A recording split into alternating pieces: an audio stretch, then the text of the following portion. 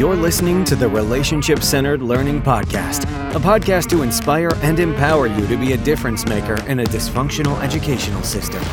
Hear weekly from adults and students who are having a radical impact in the education space as they share from their minds and hearts, giving us practical tools that we can take back to our classrooms and campuses. Here to take you outside the educational box is author, disruptor, and your host, Kevin Curtis. Before we get into today's episode, if you really like the GTKY concept of connections before content, but you thought to yourself, where do I get those good questions at? And you're thinking, well, I'm still doing virtual teaching versus in-person teaching, and I just want to connect with my kids, but I'm not sure what questions to ask. What we've done for you is created a free resource of 25 GTKY questions that you can immediately download and go back into your virtual setting or your in-person classroom setting to make a difference of getting to know your students before you dive into the content. All you have to do is head over to our website at rclfirst.com, sign up for our newsletter, and you will get immediate access to 25 GTKY questions that you can go back into the classroom and started putting connections before content. So let's get right back into the show. Hey, welcome back to the show, everyone. On today's episode, I sit down and interview teacher Trevor Taylor, a local San Antonio teacher and activist that has been featured in numerous San Antonio news outlets for organizing, inspiring peaceful Black Lives Matter protests. Trevor shares his why in wanting to come back and be a teacher on the same high school campus that he graduated from, along with many other great moments on the importance of building relationships with students. Hey, thanks for tuning in. Let's get started. Welcome to the Relationship Centered Learning Podcast, where we put relationships at the center of all learning. I'm blessed today to have an amazing teacher, Trevor Taylor, on the show. Welcome, Trevor. Hey, how you doing? Good, man. I'm glad to finally get a chance to break down this conversation with you. And as we start every episode, we always start in what we call connections before content. We always do that in what we call the GTKY format. That's simply get to know you. So I do 5 questions for you, Trevor, and then you flip 5 back at me to get to know me a little bit better. And that way we model for teachers, reminding them to make connections before they dive into the content. So question number 1, Trevor, if we were to look at your playlist, what would be a song that would be on your playlist on your phone or tablet that we would pretty much represent what you like to listen to? Oh man, that question is tough.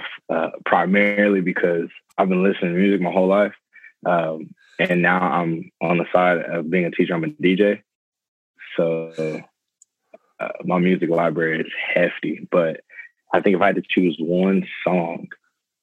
Oh man, oh God, I would maybe lean more towards like Erykah Badu. Man, I think maybe like Bag Lady, crazy. But I grew up listening to Erykah Badu. I love her music. Her lyrics are amazing, and she talks about all the things that you carry throughout life.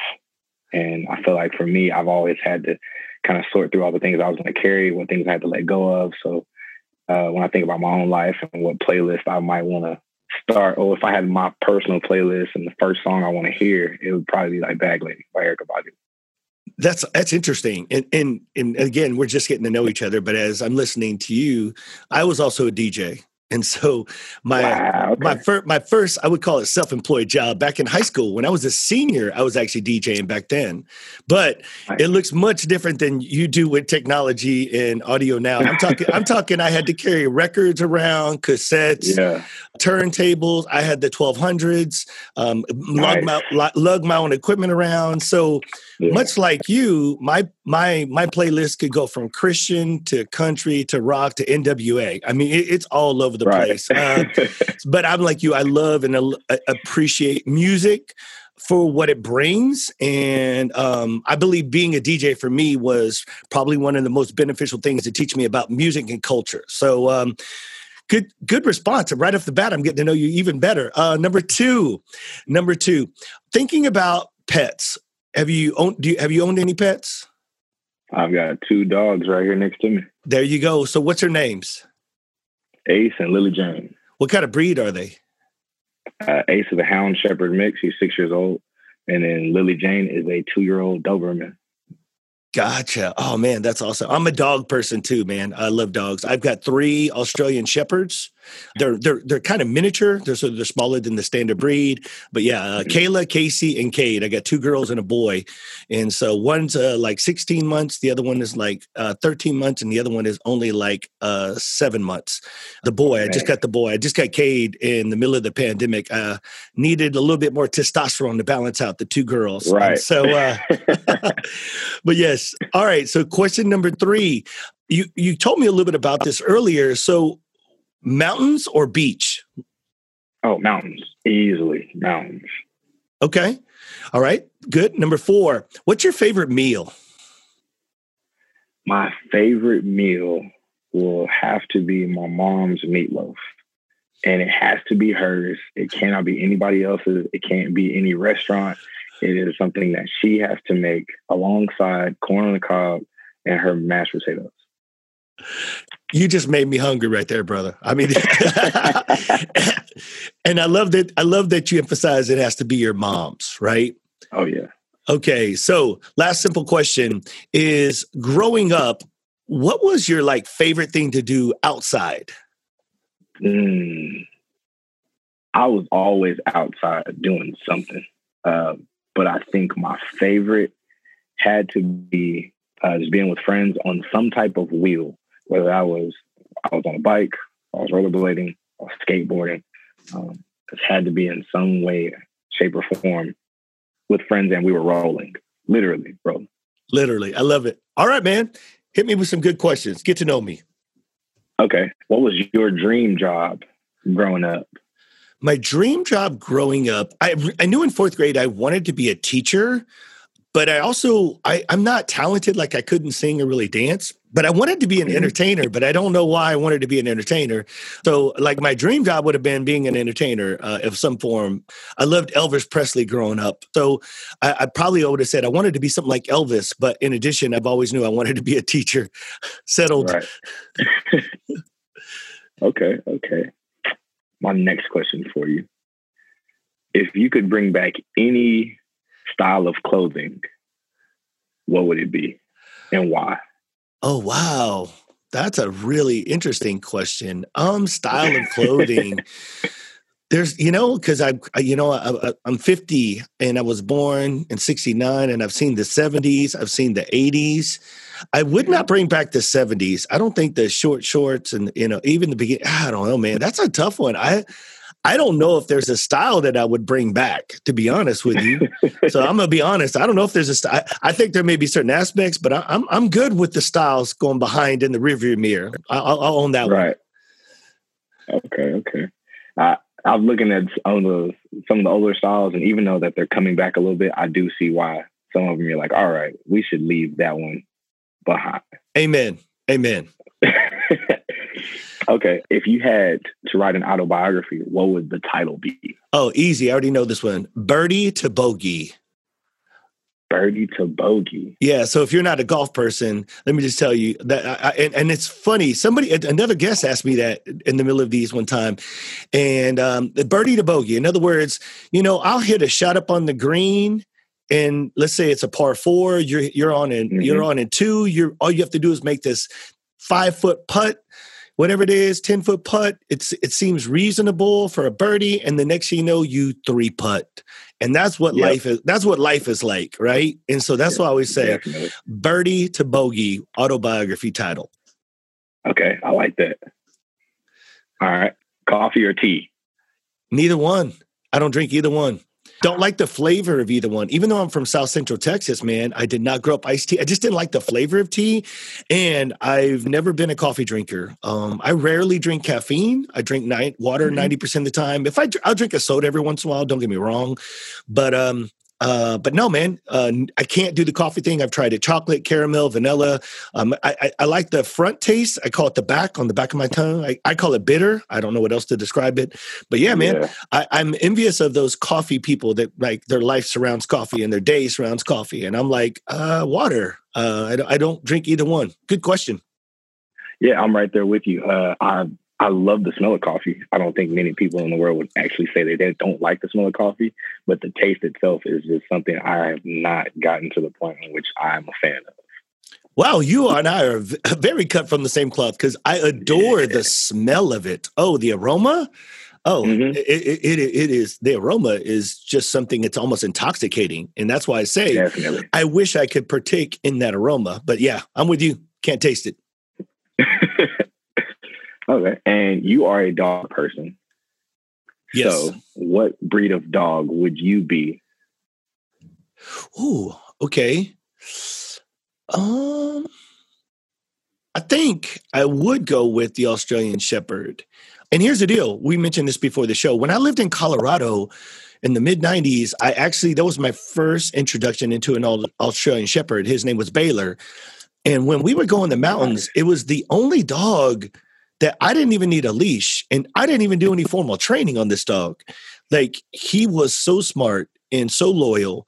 And unfortunately, I only had him for 10 months. And an accident took him. And so when I was coming back into looking for some new dogs, I decided to go with the same breed, but a little bit smaller. And yeah, man, they're loyal. They're hard workers. They are so super smart. So I'd have to say Australian Shepherd. Nice. I think that was all 5, right? Yeah, that was it, brother. Well, just like we do. I like the fact that I was going to say that dog's name was Baylor. So I was already in love with that dog because that's where I went to school. Oh, see, right then and there when you went to school. That's why I'm laughing. I think some teachers sometimes underestimate the power of a simple GTKY question. It can really open so many doors. And for our listeners, they didn't get to hear this, but I'm really excited to do this interview with you today because I don't know a whole lot about you. And that's what's really interesting. And I wish the people could be inside my mind right now because as I'm interviewing on the podcast, I'm already thinking so much about who you are just by the first 5 questions, how we've interacted. And I think teachers could grow from this model and learn from this model to just GTKY, connect before you get into the content, because it sets a tone and it also just lets us know where our differences are or where our similarities are. And for us in the classroom, it's so important to do that. So, Trevor, you're a teacher. Where are you currently teaching and what are you currently teaching? I'm teaching at Karen Wagner High School here in San Antonio. It's actually the school I graduated from. And I'm teaching English 4 as of this year.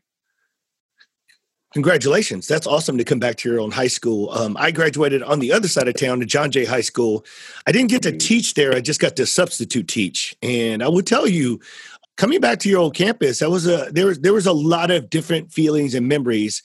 What was it like when you first came back to Wagner to teach? Like, what was that feeling like?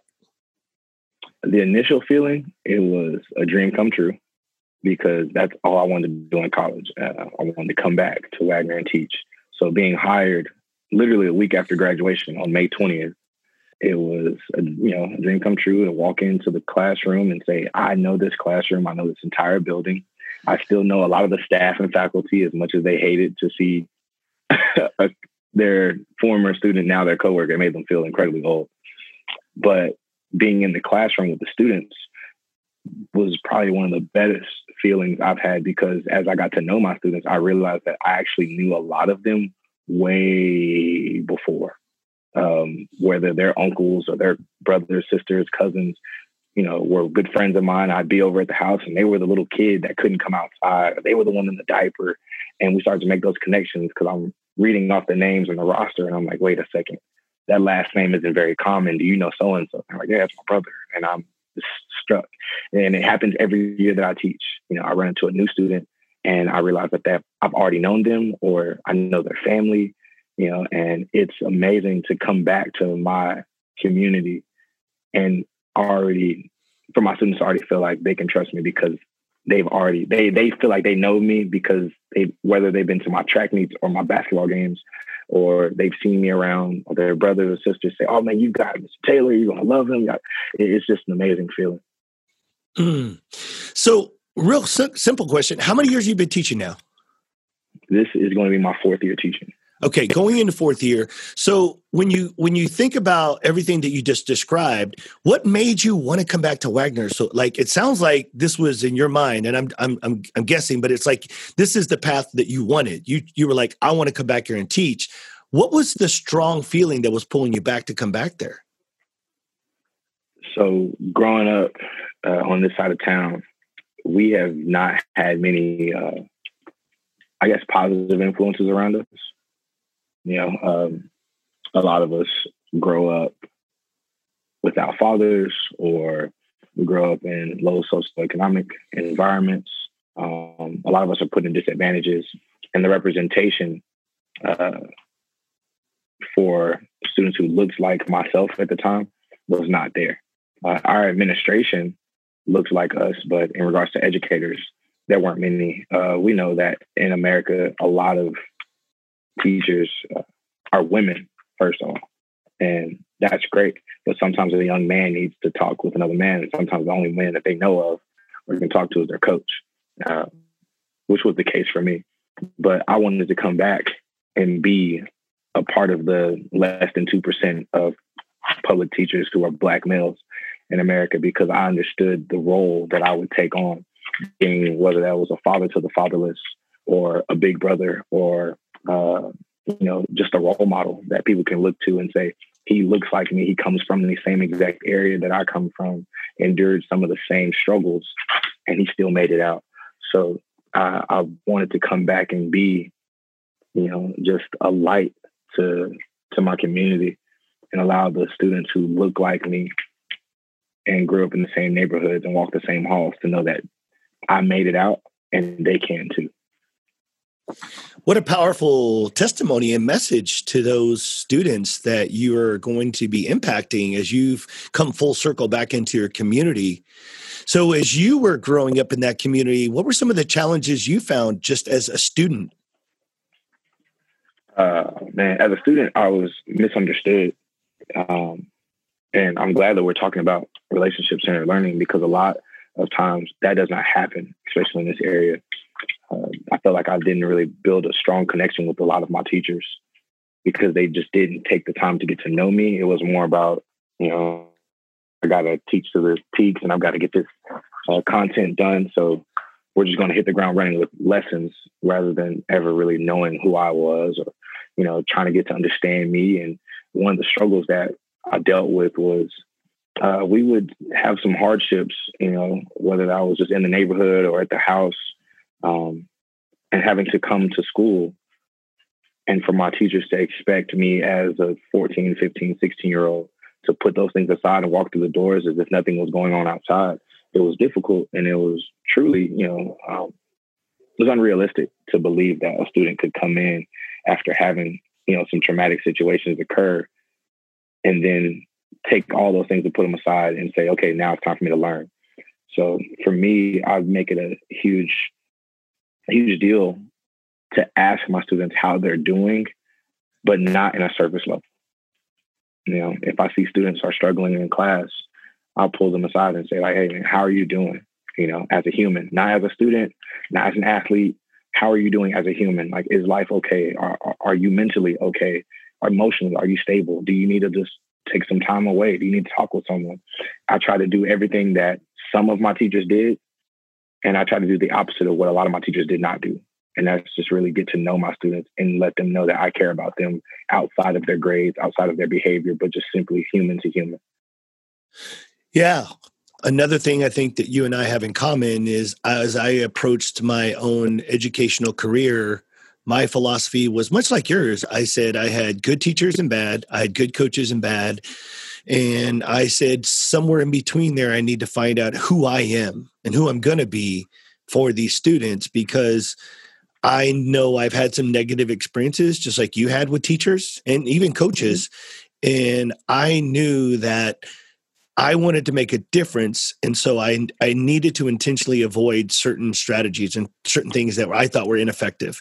And so as you've entered the classroom now, you just touched on it. I feel teachers sometimes think this is too hard. And so, we'll talk a little bit about all the pressure points, but sometimes they're like, this is very difficult to know the students today. So when you hear that from a teacher and they just say, hey, Trevor, but it's so hard. And again, I believe everybody has different levels of vulnerability and different comfort levels. And the one thing that I love to preach and teach is differentiation. We should not be a cookie cutter. There is one Trevor Taylor, and he is going to be the way he needs to be. But what can we learn from you when you hear teachers say, but it's hard to get to know these kids these days? What would be just a general response to that? My question would be, do the students actually know you? Well because said. if you're on to open up and be vulnerable with the students, then they're going to do the exact same. They're going to be hesitant or reluctant to, let you know anything about them. So one thing I do on the first week of school, usually the first day, is, hey, we'll talk about this tomorrow. Today, I want to allow you all to know who I am. And I show them a slideshow or videos of me doing things that I like to do outside of teaching, because a lot of students come in and think like my teachers don't have a life outside of teaching, right? They think we live at the school, which in a lot of cases, it feels like that, So I show them pictures of me, bouldering or, hiking mountains and hanging out with my dogs and being with my friends and, with family. And I talk about my hobbies and my interests. And I let them know that I am more than a teacher and that they are more than a student. So for those who say, I have a hard time getting to know my students, I have to ask, like, do the students know you? And if they don't, then that's where it needs to start. Wow, there's a little mic drop moment there early, Trevor. No, I love it. I listen for those types of things. And when you responded with that, even though you extended on it, I mean, you could have stopped it right there, but that was right. Eloquently said. We always talk about, I had a student on the other day and she was talking about, we talked about accountability and when students act up and all this stuff. And I said, her name was Mia. And I said, Mia, I believe when teachers are listening to you, they're like, if we had a class full of Mias, we'd love it. I said, so as a student, Mia, what do you do when the student, you call on them and you call them out for what they're doing, but they don't own it, right? And I said, so and I asked her a simple question. So why do you think the students continue to deny that they do these things or say these things? And she had a mic drop moment. She said, because they don't trust you. And I was just like, what? And she was like, yeah, the reason that they don't own it is because they don't trust you, because they don't know how you're going to react if they do own it or respond. And so, man, that was a little quick mic drop moment when she said that they don't trust you. And so how big do you believe trust has to happen in the relationship between your students and you as a teacher? I think it's one of, if not the most important thing. If you don't have trust in your classroom, then the students will not be very receptive to anything that you say. And this is me saying this from a student perspective, because it was only, just a few years ago. I'm only 25. I feel like I was just a student and I'm back in the same school. So I really just feel like only a couple years passed by. But if the students don't trust you, then they have a hard time believing anything that you might say, especially if it's extended outside of the content. If a math teacher tries to talk about a life lesson, but they don't trust if the students don't trust that teacher, then the conversation is one-sided. But in my case, as an English teacher, we have a lot of opportunity for conversation. But I allow my students to know that, hey, one, I'm not going to judge you and I'm not going to silence you. I do want to hear from you. And with that being said, they start to build this trust with me because I'll be vulnerable and I'll be honest with them about what I'm going through, to a certain extent, obviously. But as I allow them to know more about me, they're more apt to allow me to learn more about them. Even the ones who are troubled, in other classes, I might not have those same situations. And the teachers will ask, well, how is so-and-so doing in your class? I'm like, well, they're doing just fine. They struggle with getting working on time, but for the most part, they participate. And they ask me how. I go, what did you do? And I'm like, well, I talk with them. I don't talk at them. You talk with them, not at them. Mm-hmm. Yes. So I'm hearing a theme, and so one of the things as I'm growing this podcast area, I'm trying to be a really good listener and listening to a little bit deeper of what you're saying. And what I'm picking up so far in the first part of our conversation, Trevor, is I hear like modeling and reciprocation. In other words, I hear if I model this, then and I do it genuinely, authentically, and not always surrounding the content, that the students will maybe reciprocate the same type of modeling back to you or repeat that type of relationship. So if you're vulnerable, they're vulnerable, right? If you care about them, they care about you. So I'm noticing that that's a pattern of the suggestions that you're offering on how we get to know our students and trust them in those types of things. And so that's really enlightening, because I think some teachers think that it should happen automatically. You know, I'm the teacher, they should respect me, they should listen to me. And what I've told people, and again, my age at 50, I've been in education 22 years. I tell them sometimes we're stuck with a 1990 playbook in 2020. You know, we're teaching from the mindset of what it used to look like in school. Does that make sense to you? Definitely. Yeah. So tell me your thoughts on that. Yeah, well, a lot of people, specifically those who I find to be a little stuck in their ways and a little older, have this mentality of respect is not given, it's earned. But they also, on the flip side, think that respect towards them is supposed to be given, not earned. Right? So I come into the classroom looking at my students like, I can't expect you to give me respect. I'm going to have to earn it from you. But at the same time, I'm going to, like, you're going to have to earn my respect as well. Right. And that doesn't happen as a conflict of, you know, let's bump heads and see who's going to give in first. It's more of, hey, I'm coming in vulnerable and you might have a wall up, and that's okay, because I understand. But as I give you respect, you know, then it'll be reciprocated. And it's really not just giving, it's I've earned your trust, you've earned my trust, and then we can move from there. It's, you know, I go on hikes all the time. And recently, while I was in Denver a couple of days ago, I took a lot of my friends who had never been to Colorado, but I grew up with them, you know, all from elementary, middle school. And a lot of them don't hike. But what they had to do was they had to trust me. First of all, that one, I wasn't going to kill them on a hike. But second of all, that I was going to make sure that they enjoyed the hike, and that when we got to the top, it was going to be all worth it. And as we were going along this trail, they began to get tired and exhausted, and they needed breaks, you know, because the altitude was different and they might not be in the best shape. But I took the time to say, hey, all right, we need to take a break. We can take a break. But trust me, when we get to the top, it's going to be so worth it, right? And there were even moments in that hike where they were hesitant they wanted to stop. They were like, hey, man, like, I don't know if I can do this. But they trusted me. And when we got to the top, they were like, you know what? Like, man, I'm so glad we came alongside you. That same thing happened in my classroom. I know of the destination, right? But my students might not be aware of it. They just have to trust me along the journey and believe that I'm going to guide them in the right direction. I'm not going to lead them astray. But that happens first by relationship. I've known my friends my whole life. We've already built a relationship. My students, I don't have an entire lifetime to build a relationship and then try to lead them. It all happens simultaneously. That they're going to learn a little bit more about me. They're going to build trust in me as we continue to take baby steps in the right direction.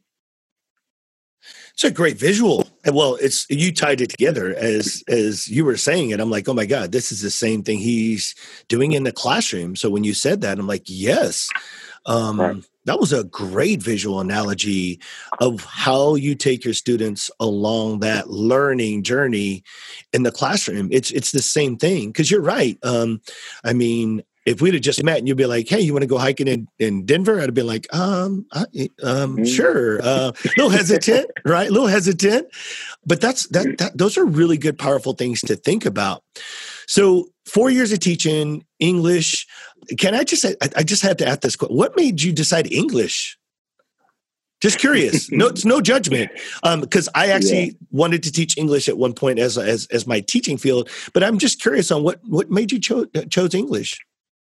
Okay, so kind of backtrack to fall of 2013, my orientation date at Baylor University. Right, I'm supposed to be signing up for classes, and I went in thinking I wanted to major in clinical psychology because my mom has worked in the VA, for 24 years, so pretty much my whole life. And she's been working in the psych ward for over 10 years. And I loved the stories that she came home with. And I was like, man, I really want to help people like that. But then I got to Baylor, and at orientation date, I decided through a crazy series of events that I was not going to do that. I was actually going to go into education. Decided on the spot that day that, you know what, I'm going to teach. Didn't know what I was going to teach. I just was like, hey, I'm going to change everything right here, right now. I'm going to teach. And they asked me, what is it that you want to teach? And I did not know the answer. So I said, well, I'm good at math. I'll start with math. And when I got to campus, that first, I think, week of the fall semester, freshman year, I looked at the course map and I thought to myself, there's no way I'm going to take Calculus 3 only to teach algebra. So I said, well, let me really think to myself, what is it that I would actually enjoy teaching? And as much as I wasn't a huge fan of English as a course, I truly loved being in the class because of the discussions and the dialogue that would occur. And if the teachers that I had, one specifically, Ms. D'Amico, my sophomore English teacher, she allowed her students to have a voice. And we could talk through our traumas by writing about them in class. And she would allow us to come up and speak. And it wasn't mandatory. It was, hey, if you want to share what you wrote, you could. And after that, would continue for the remainder of class. And although it might not have been exactly how she wanted to teach it, the lesson was learned, the content was there. But more importantly, we grew as teenagers, as young adults. And I thought to myself, although I was good at math, the most impact that I get, whatever the course that had the most impact on me was English. And it has in my opinion, the most amount of freedom in regards to how you teach it. Math is, there's one answer. And although there might be multiple ways to find the answer, they're going to teach you one way, and it has to be that way. Science, same thing. You can play around a little bit, but, at the end of the day, there should be one answer. History, you can learn a lot from history, but a lot of it is just dealing with the past. In English, there are no boundaries to what can be discussed and read and talked about, and the connections can be made from one culture to another. One thing I love about English is that everything you read is either going to be a window into someone else's world or a mirror back at yourself. So in English, we can play around with different areas and learn a lot more about ourselves, about those around us, and the world that we live in, and truly have an open floor where there isn't just one answer, and there isn't just one way to find that answer. So I allow my students to, the opportunity to figure it out. And I ask them why. And then the conversation goes wherever, right? And so that's why I love English, because there's so much freedom to how you teach it and how to learn. Wow. You make me want to be an English teacher right now. Seriously, like that was articulate, but well descriptive in the way that you explained it. Like, seriously, I was a little bit motivated, like, dang, maybe I should have went to English. I did. I got British literature and a few other literatures in, and I was just like, I don't know. Yeah. And I will tell you on the math thing, funniest story. So unfortunately, my advisor at UTSA did not help me out. I just graduated with a Kines degree. And not with a second teaching field. And I hit the real world and was like, I need a PE job. And they're like, so does 1,248 other people. And I was just like, what? And so it was really difficult to find a job with your only PE certified at that time, not even health, just PE. So I got this job in Yorktown, Texas, but it was funny. They were like, hey, in Texas, you can teach one subject out of your field of certification. They were like, we'd like for you to teach 6th grade math. And I thought to myself, well, I could solve 6th grade math, right? Right. OMG, brother. That was the most humbling experience to stand in front of, well, I can't even call it a whiteboard, a chalkboard back then, and to teach 6th graders math. It was not only humbling, but it was enlightening. The fact I couldn't teach math and I could solve it. Right. And so I quickly realized, rely on the experienced math teacher. I would go to her every day. Then she would teach me the lesson, and then I would go the next day. I spent my first year teaching of math. That's how I did it. And so much respect and probably the best path, as you said. Somehow I ended up, because of coaching, they were like, we need a science teacher. And I'm like, well, let me start passing some tests. So I taught integrated physics, biology, and chemistry, along with speech, health, and PE, many different subjects throughout the year, but primarily a secondary science teacher. And so when I love how you painted that also when you were in college. Not only was it just the English and what was surrounding it, but the fact that you felt like you had a voice. And whether our listeners get tired of hearing me say this all the time, I think every human being, but students particularly, love to feel valued, seen, and heard. So when you hear students want to feel valued, seen, and heard, just like every other human being, what's your first takeaway on that, on helping or making sure students do, just like in that English class, your teacher made you feel valued, seen, and heard? What's your take on that? You are, as an educator, having to go against the mold that students already think about the world, right? You're having to now rewrite the narrative of a student, because they come in usually having been told that they need to be quiet and they need to listen. Then you, being the progressive educator, says, hey, I want to hear from you. And you're going to be met with a lot of silence because they're not used to it. And a lot of times they haven't been given the opportunity to truly process what their thoughts are and then take their thoughts and put them into words and then actually say them. But it's essential for the growth of not the student, but the human. They need to be able to talk about the things that are going on.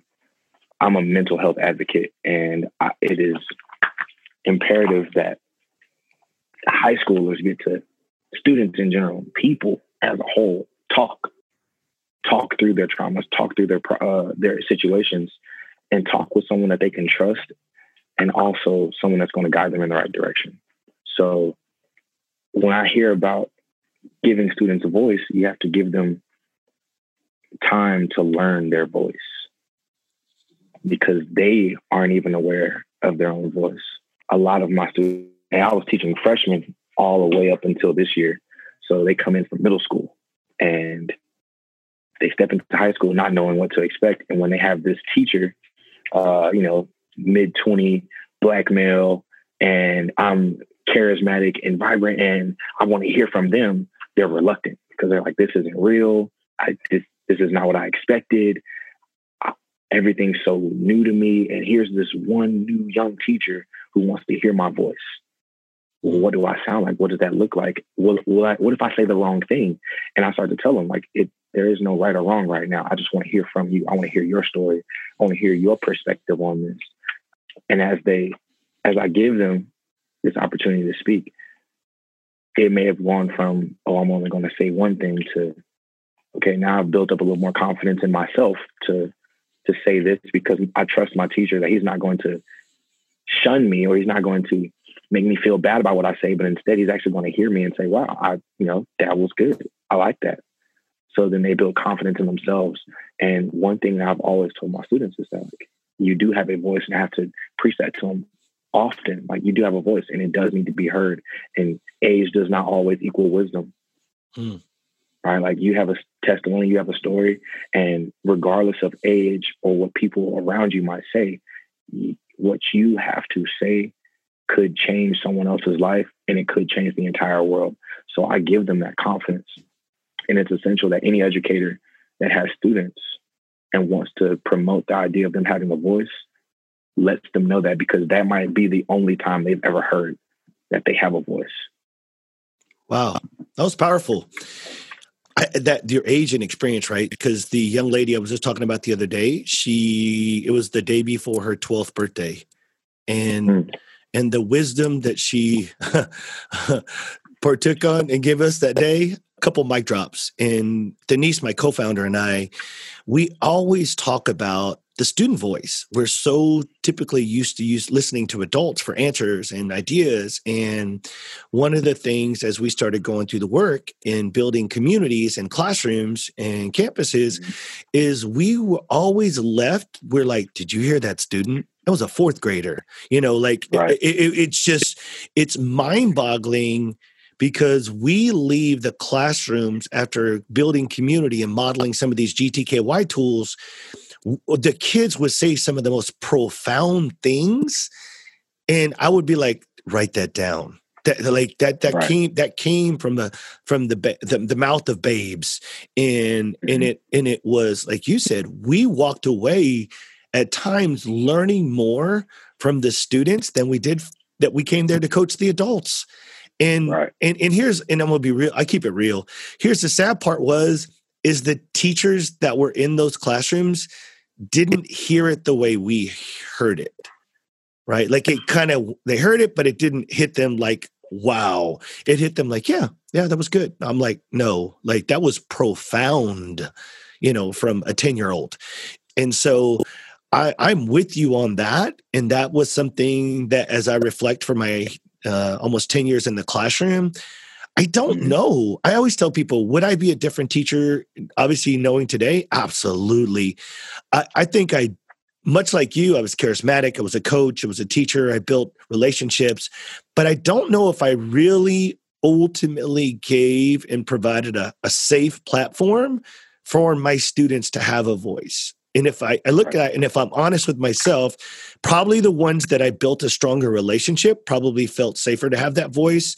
But I can't say uniformly how you're doing it across your entire class. And I love the fact that you are recognizing freshmen. I taught freshmen for IPC at Clemens for many years. And I always try to tell them that first year as a freshman, freshman is like a unique kingdom in the animal kingdom of high school. They're completely different.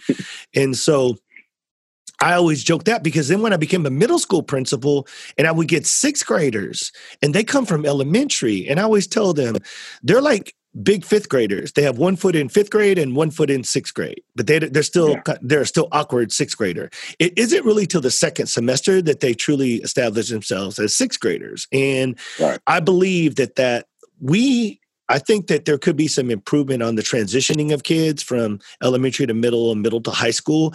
I think there's too much of the expected of like, okay, and I will just tell you directly, from elementary to middle school, all of a sudden you go from being walked in a line and supervised everywhere to like go to class. And here's a locker, or here's a schedule. It's total freedom. And I think it's too much at first. And then I think, as you said, freshmen in a high school C, you're a small fish, no pun intended, but you're swimming and you don't know if to swim upstream, down. You just want to get out of the way. And I think what you said was huge, to start empowering at ninth grade at the high school level, or at the sixth grade, or early in the childhood, start teaching them when and how to use their voice, because we can all learn from each other. That was profound for me. Thanks for sharing that with me. So thinking about that, I always love to ask this question. One of our students from the high school stood up at our conference, and we have a conference every year. And she told the staff, hey, I promise you, if we tell you things, because you brought up mental health, and obviously I see the connection with what your mom was in. So when she said, hey, when we use these circles and get to know you tools, don't be afraid to just listen to us. You don't need to solve all problems. You just need to listen. And I think that's been a common theme for a bunch of my guests on here. What is your thoughts in being passionate about mental health, on just not having to speak, or we feel, can you also speak sometimes from the teacher's perspective? I feel like either we're programmed or wired or something, that we think when they tell us things that we have to fix it. And it's not, and that there's not a simple middle ground of just listening. What are your thoughts on that as a teacher? I think part of us wanting to fix things is the idea that, okay, we're older, we've experienced things, we can help, right? Or even out of just like our compassion and love for our students, we feel that it is our obligation to fix what's going on in their life. Because a lot of us take on this role as parents. You spend 5 days a week, and these students are in the school for 8 hours a day. That's a full-time job, right? So we're spending 40 hours a week with students. You take on this role that you think, okay, it's my job to help fix it. And a lot of times we miss it.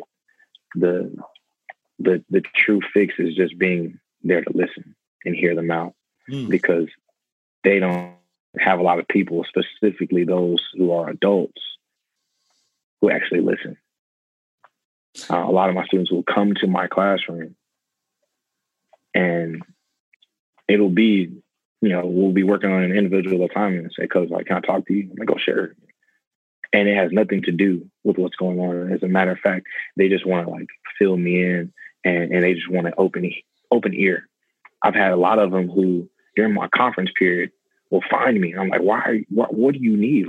I'm supposed to be planning lessons, or I'm chilling, hanging out, right? And they're like, hey, Coach, I talked to my teacher. He says, okay, I just need to talk, right? And a lot of this happens specifically with my athletes. It's more than school, right? And I'm more than a teacher. So my job at that point is to listen. And I might not have an answer, and that's okay.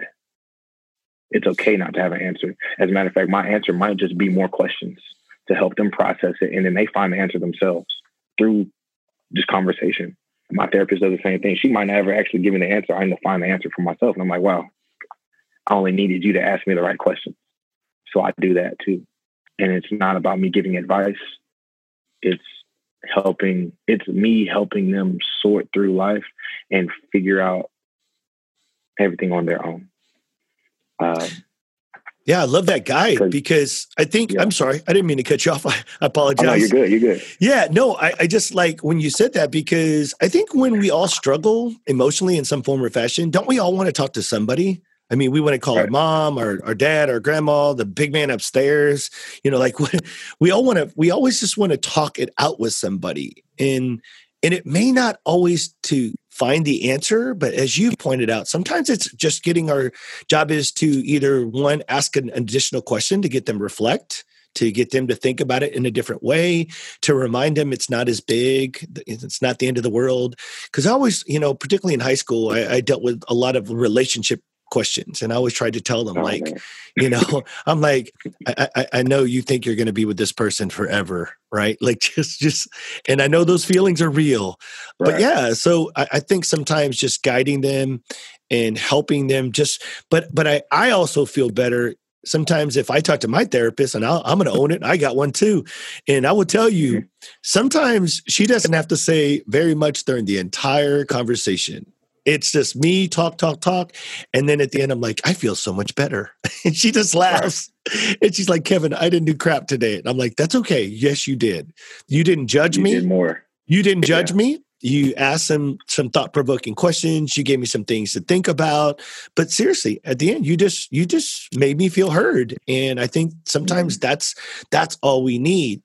So the second part of what she said, the students were being that technology is a huge part. And I'm loving this question at your age, right here at 25. All right. She said, and I came up with a quote to paraphrase her, but basically she said, teachers, if you don't build connections with us, and she didn't say it in a threatening way, then why should we content with you? Because ultimately, a lot of the answers and content you're giving us, we can look up on our own on the internet.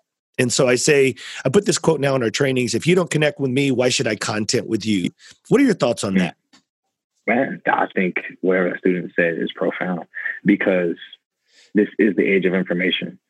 I'm in this generation where we're right in the middle of everything, right? I was on dial-up growing up, so I know what AOL and all the noises sound like, and I know what it's like to grow up and know that the YouTube video is going to take an hour to load before I can actually watch all 5 minutes of it. And I've also grown up in the age of high-speed internet and everything that was in between. So it is a lot easier. Like, I grew up reading encyclopedias to find out information. And I'm also in the age where I'll just Google it and it happens. I can ask Siri. I don't even have to type anything, So they make a good point with saying, why is it that I should even care to listen to what you have to say if I can find out all this information on my own? And that's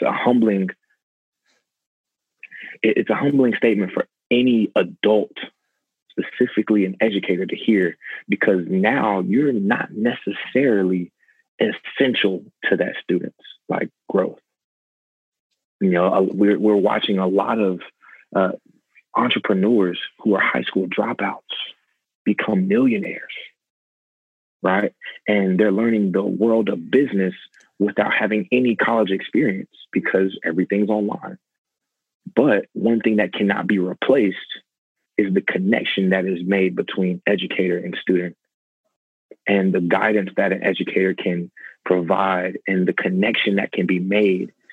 But that's going to be the key ingredient that cannot be made between a student and a YouTuber, right? Because they're just a viewer and it's just information being dumped on them, or an article that they read online. It's just information being dumped on them.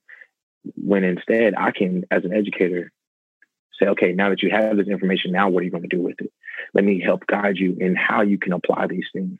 But that connection is the first and most important thing, because students are realizing, and it's going to a time where online learning is a very real option. I've actually had students who have dropped out of high school, picked up online high school, and finished within 6 months to a year. They finished with high school at 16. Mm-hmm. And they're like, all right, cool. Well, now I tell them, hey, if you're going to drop out, just please keep in touch with me. Here's my email. And they'll reach out and say, hey, now I'm doing this. I'm at the community college, or I'm working. And I'm like, wow, you really don't need high school education. But in order to better yourself as a human and prepare yourself for the world, you need educators who are going to build connections with you so that you can be a couple steps ahead in society and be prepared. But that can only happen if the educator is willing to do that for the students. Now, if an educator walks into the classroom and says, my job is to dump information on you without a connection, then they are no better than an online course. Well said. No, I think that's well said. I mean, I was listening to a podcast earlier today, and basically he gave the analogy of not having to go to college. You should mention all the same points, but I started thinking about what he was saying and what you were saying is what we're having to really show kids. Our value is not only can we deliver content, we can make connections. We're also a network for you. They have to look at teachers as a network and how we can help you grow, whether that's going to be in an entrepreneur, whether that's going to be into being a chef or cooking. Mm-hmm. I mean, we're another form of networking is if you really look at it. And I think that totally changes the canvas of educators right. and education. So when I love hearing the passion behind your voice. And so I love asking this simple question. So if we believe that relationships should be a priority and should be at the forefront at a majority of our classrooms, then what keeps it from happening? I have a lot of different theories like state testing, pressure, a lot of different things. But in your opinion, what are the things that are interfering from you as a teacher at 25 years old in an English class in a large high school in San Antonio, Texas? And I'm not asking you to call it your school. I'm saying from your experiences, what keeps relationships getting to the forefront of that classroom, in your opinion?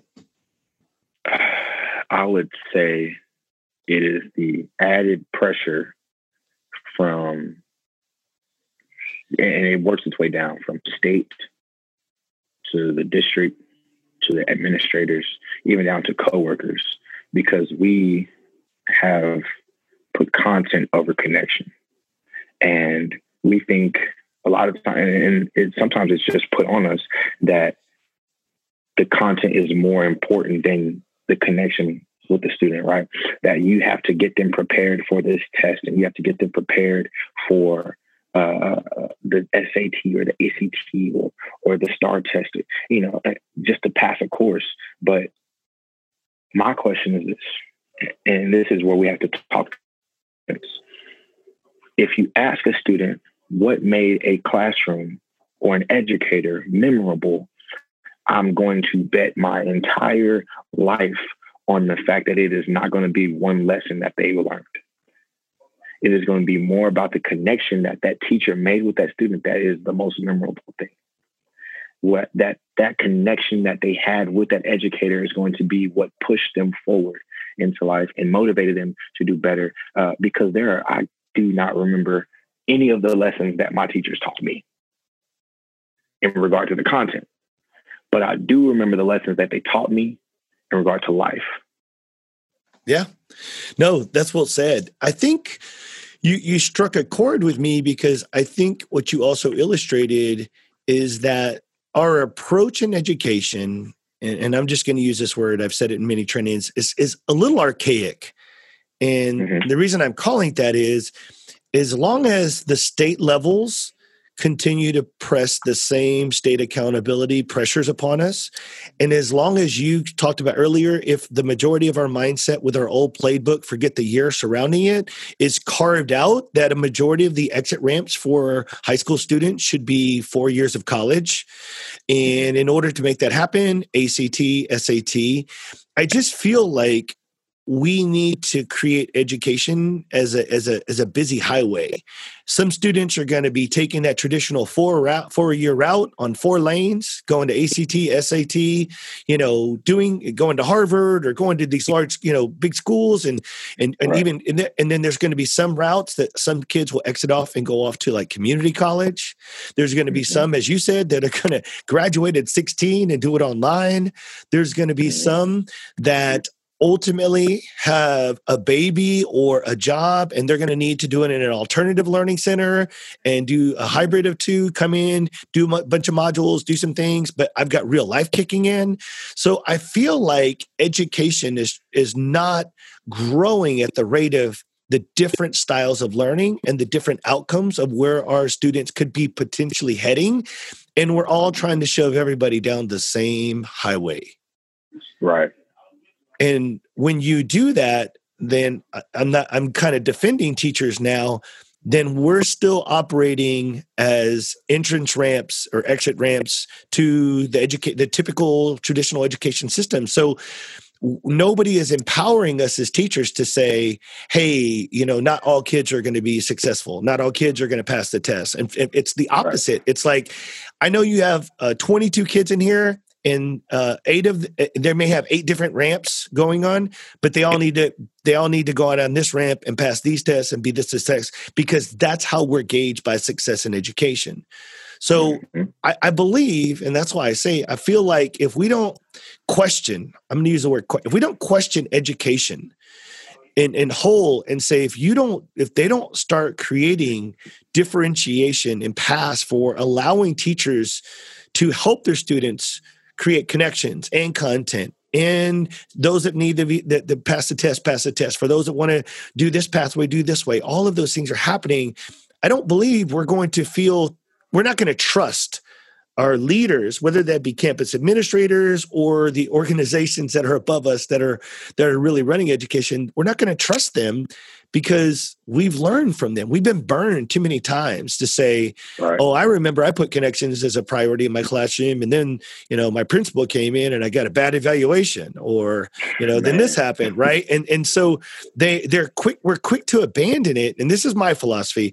We're quick to abandon it because there's no accountability surrounding connections. Accountability is around content, curriculum, attendance, discipline, disproportionality. Right. So we have so many accountability tools, but we lack any accountability when it comes to relationships and connections. Nobody comes into your class and says, hey, Trevor, how's your scores? How's this? But they don't ever say, hey, how are your connections with your kids? Whoever asked that?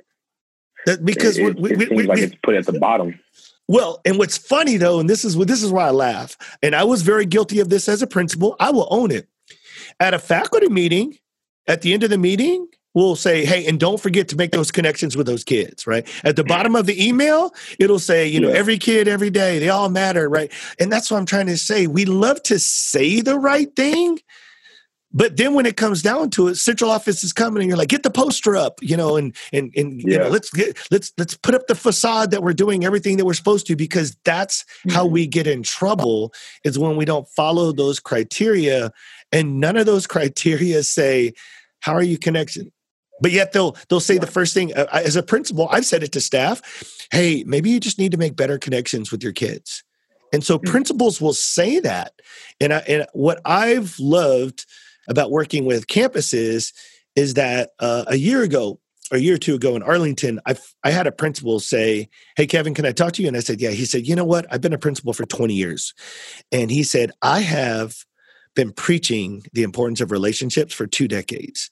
What I'm loving about today's training is now you're telling us how. Like you filled in the gap. Because I think what happens is, in my experience as consulting, is we're so busy at like, don't forget to build relationships, but we don't tell you how. And we just expect it for you to naturally be like Trevor Taylor at 25, who gets it and understands it.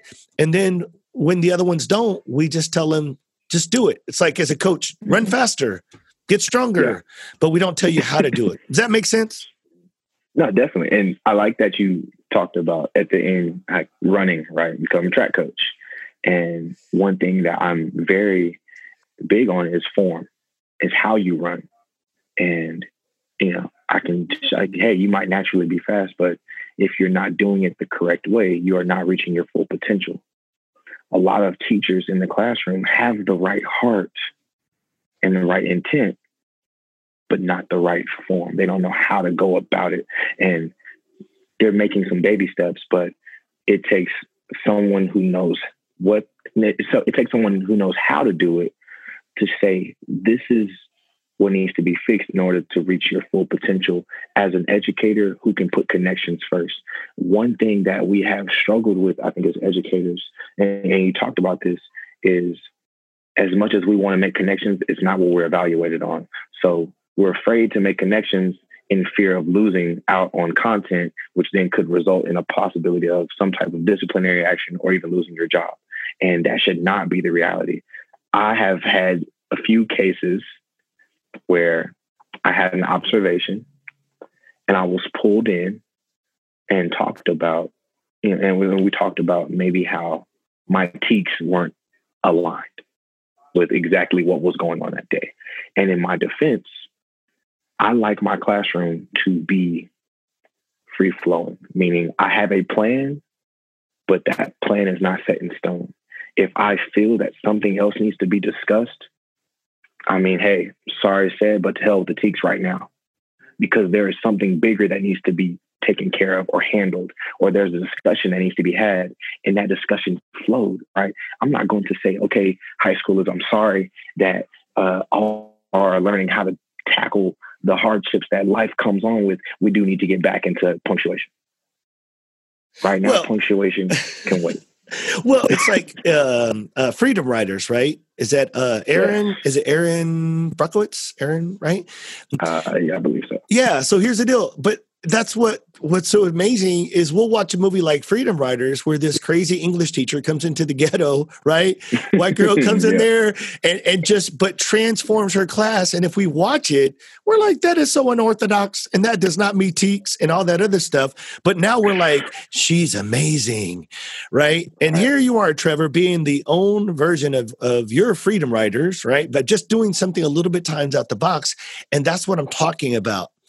I'm not even condemning the administrators that are holding us accountable for that. I feel like we know in our heart of hearts what we should be doing, but I will tell you, as an administrator, as a principal whose name is on that campus report that comes back with that scores, that pressure is real. Right. And as long as, and this is what I'm saying, as long as the agencies continue down the same pathway and hold our campus or districts in which hold our campus leaders to those same accountability scores and standardized testing, and that's all we focus on, our principals and campus administrators won't have the freedom to give you the empower you to do what you need to do in the classroom because they're scared crapless that their job is on the line. Right. It's a trickle-down effect. And and so, again, I'm not even attacking campus administrators, teachers. I'm just bringing to light that if we don't start putting accountabilities and connections into some type of if we don't start putting connections and relationships and surrounding it with some type of accountability, then it's all just talk, right? It's all just talk. And so I will tell you, the questions that you've been able to respond to today and the insight that you've been able to give to me has enlightened me.